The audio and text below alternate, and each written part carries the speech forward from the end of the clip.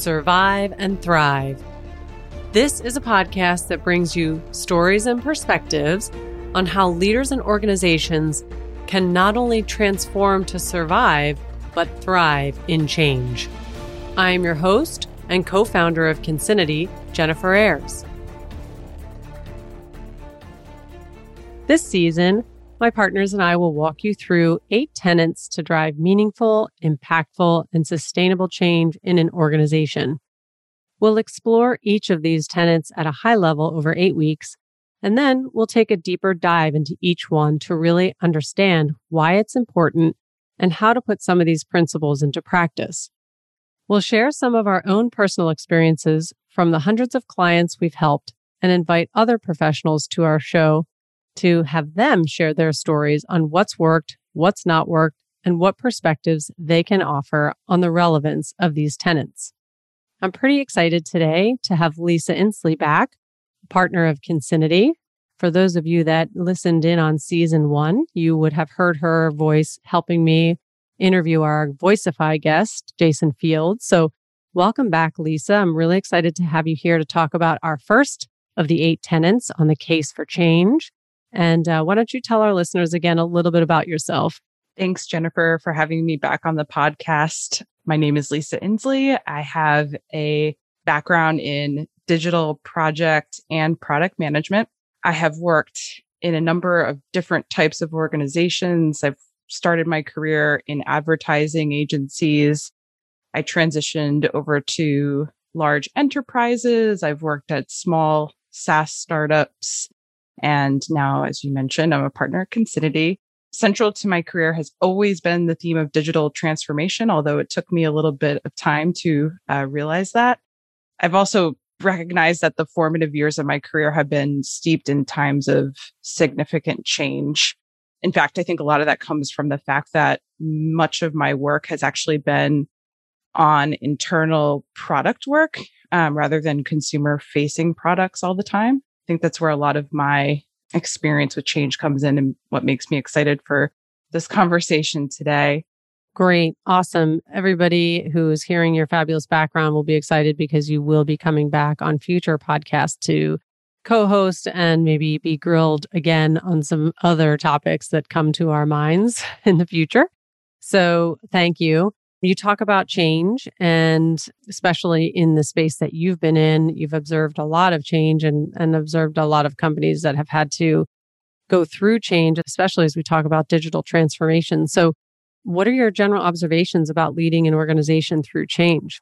I've recognized that irrespective of the work you do, whatever work you're leading, there's always going to be this possibility to create change or the inevitability that your work will affect change. So with that, there's always this opportunity to lead others through change, especially if you're the one that's spearheading an initiative, leading up a project. If you can take hold of that opportunity to lead your organization through the change, your chances of success are going to be that much higher. That's an important aspect that I've learned through my career, but I didn't necessarily know up front or early on that there was such a thing as change management. So that was part of my learning curve throughout my career so far. You didn't really know that there actually was any kind of formal discipline on helping organizations through change, sometimes described as change management, but you probably had experiences where you went through a change and it was a positive experience. Can you talk a little bit about that and what made it work? Absolutely. So interestingly, at my time at RGA, which is a prominent advertising agency, they have this culture, they have this norm of reinventing itself every 9 years. And they've done that since their inception in 1970. They started off more in film and eventually grew into a prominent digital advertising agency and then a full service shop. And what I found interesting and positive in terms of a change experience was that being part of RGA, you knew that every 9 years there was going to be a massive transformation. I don't know what the average tenure is for employees at an ad agency and how many people really experience that more than once while being at RGA. But the fact that it was a known part of the culture and it was expected and anticipated was quite interesting. And it made the scale of the evolutions that they would make much more successful and put a lot more energy in their workforce behind that transformation. It was part of what you really believed made RGA stay at the forefront of advertising and made it relevant as an advertising agency for so long. And what was interesting is they always did it from a position of strength. So they were never reinventing themselves because they were trying to make a comeback necessarily or come out of a struggling situation. They were constantly making sure that on this regular cycle, they always were inspecting, adapting, and thinking about what needed to be delivered in the market. I'm not suggesting that what made that work was that they did make these massive changes at a certain time scale, but what did I'm not trying to say everyone has to make these huge changes on a regular time frame, but what made it work was the predictability of the change, knowing it was coming, and having this deep ingrained understanding of the rationale behind the change. And I remember the last big town hall I joined while working there was knowing, anticipating, and being really excited about what was going to be revealed for that next 9 years of RGA. Two things that come to my mind. Once is now change is constant. So if we've learned anything from the pandemic, that the one thing that is consistent is that change will happen, then maybe they're onto something there. One thing you mentioned was the rationale and having a rationale behind it. So that sort of lends me to go into our specific topic and our tenet for our one of our 8 tenets on what we think creates sustained and lasting and positive change on the case for change. So I'm curious then, in your own words or in your own experience, how can leaders build a compelling case for change, and why is it important? First and foremost, you really need to make sure when you're building a case for change that you've identified the core problem or problems and that you're able to articulate the pain that's felt and by whom. You need to be able to communicate what the impact of that problem and that pain is having.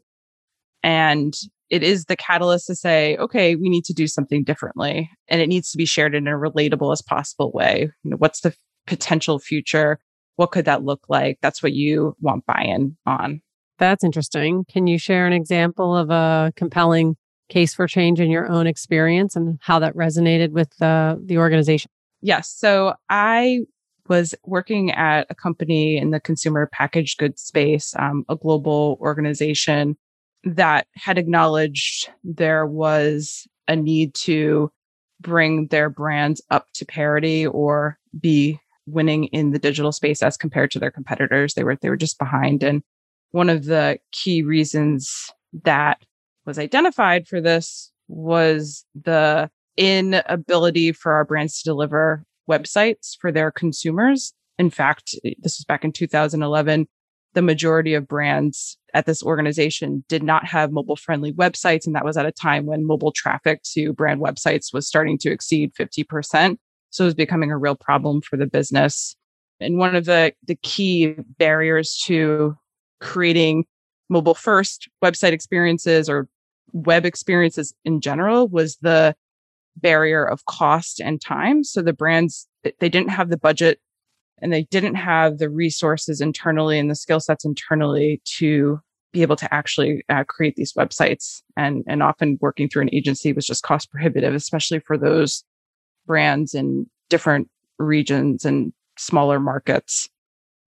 We were able to put together that case around the impact that having this lack of access and lack of ability to deliver a core experience for a brand at this time, we were able to easily communicate and empathize and have a conversation with brand marketers and all over the world about why this was so challenging and why this was so difficult and what it was doing to their business in terms of hampering it.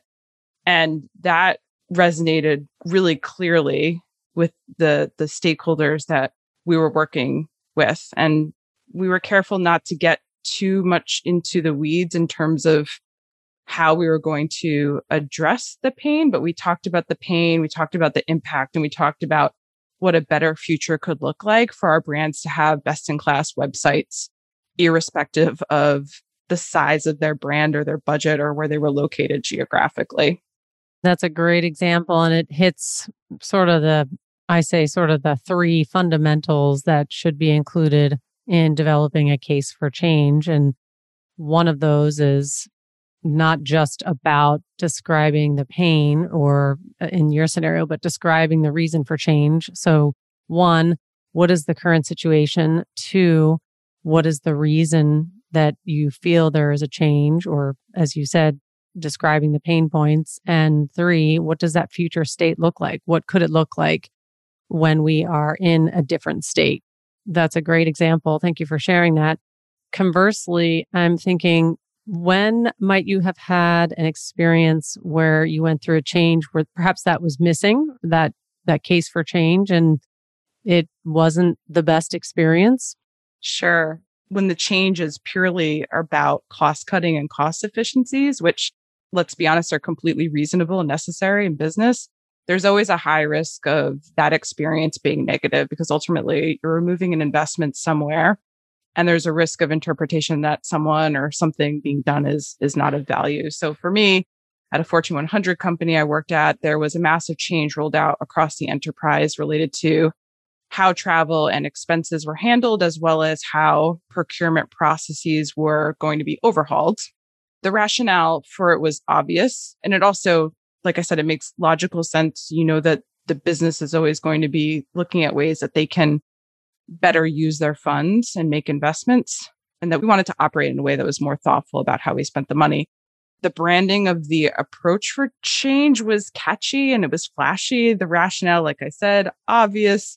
There was a lot of training on how to navigate the new process. But what was amiss at the center of all of this and what didn't work well was the piece around considering what the new experience would be like and how it would actually improve the work on the front lines for people working in the parts of the organization that were far removed from the corporate group defining that experience. So the implication was, okay, we're doing this because we want to save the company money, but now the implication is that my job and my colleagues' jobs with respect to connecting with them in other locations, for example, it was a very matrixed environment where relationships were key, which meant travel was key at that point in time, or even the work it took to secure the right partners to be hired to work on projects all became 10, 20 times harder.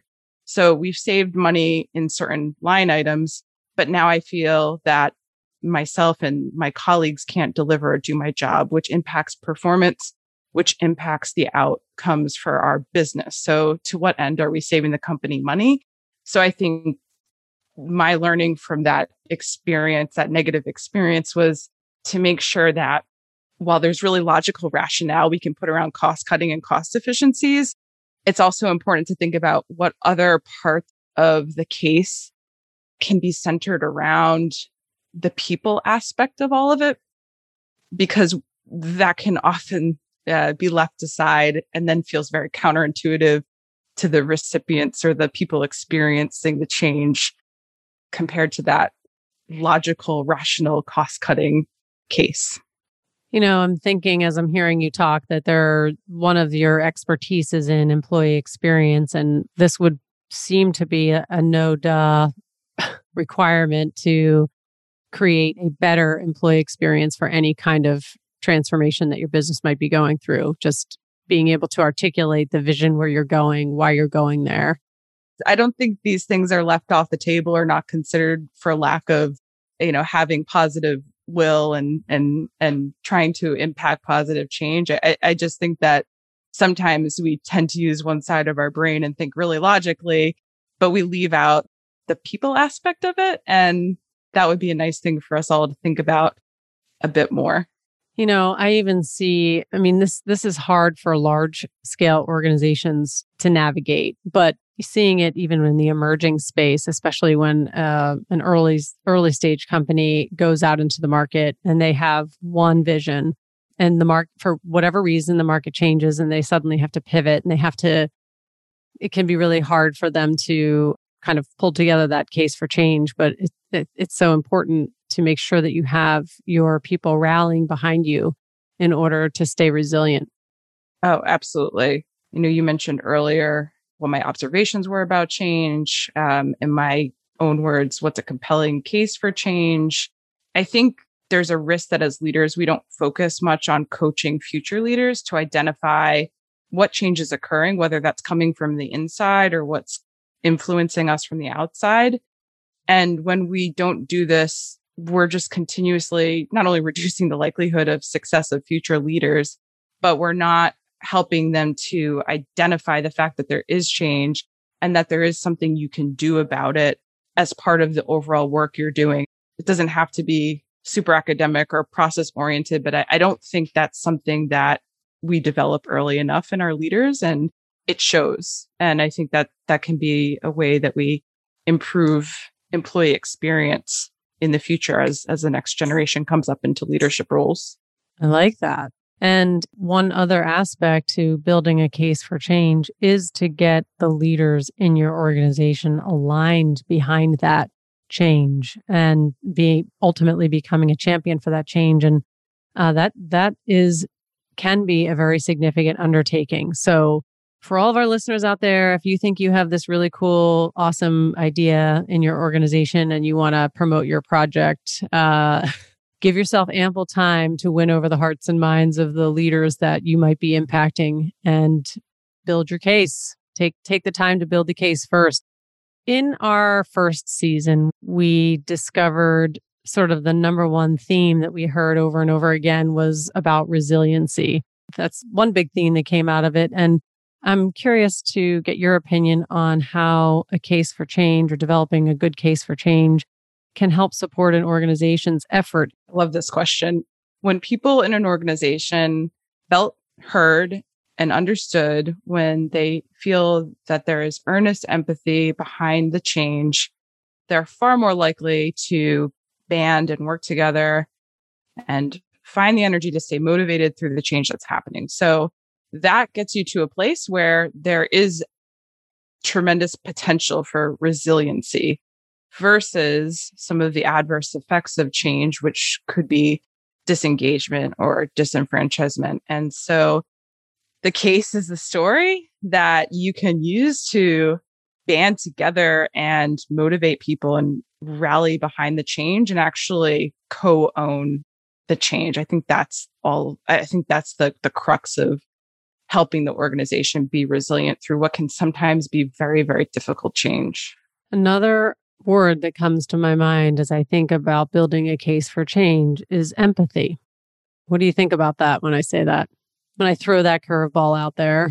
Acknowledging the change that's happening and doing something about it is one of the best ways to showcase empathy as an organization. I think it can be really challenging for companies and organizations and leaders to authentically show and follow through on being empathetic when you can acknowledge what changes are occurring and how that's impacting people and have a real conversation about that and guide them through the change.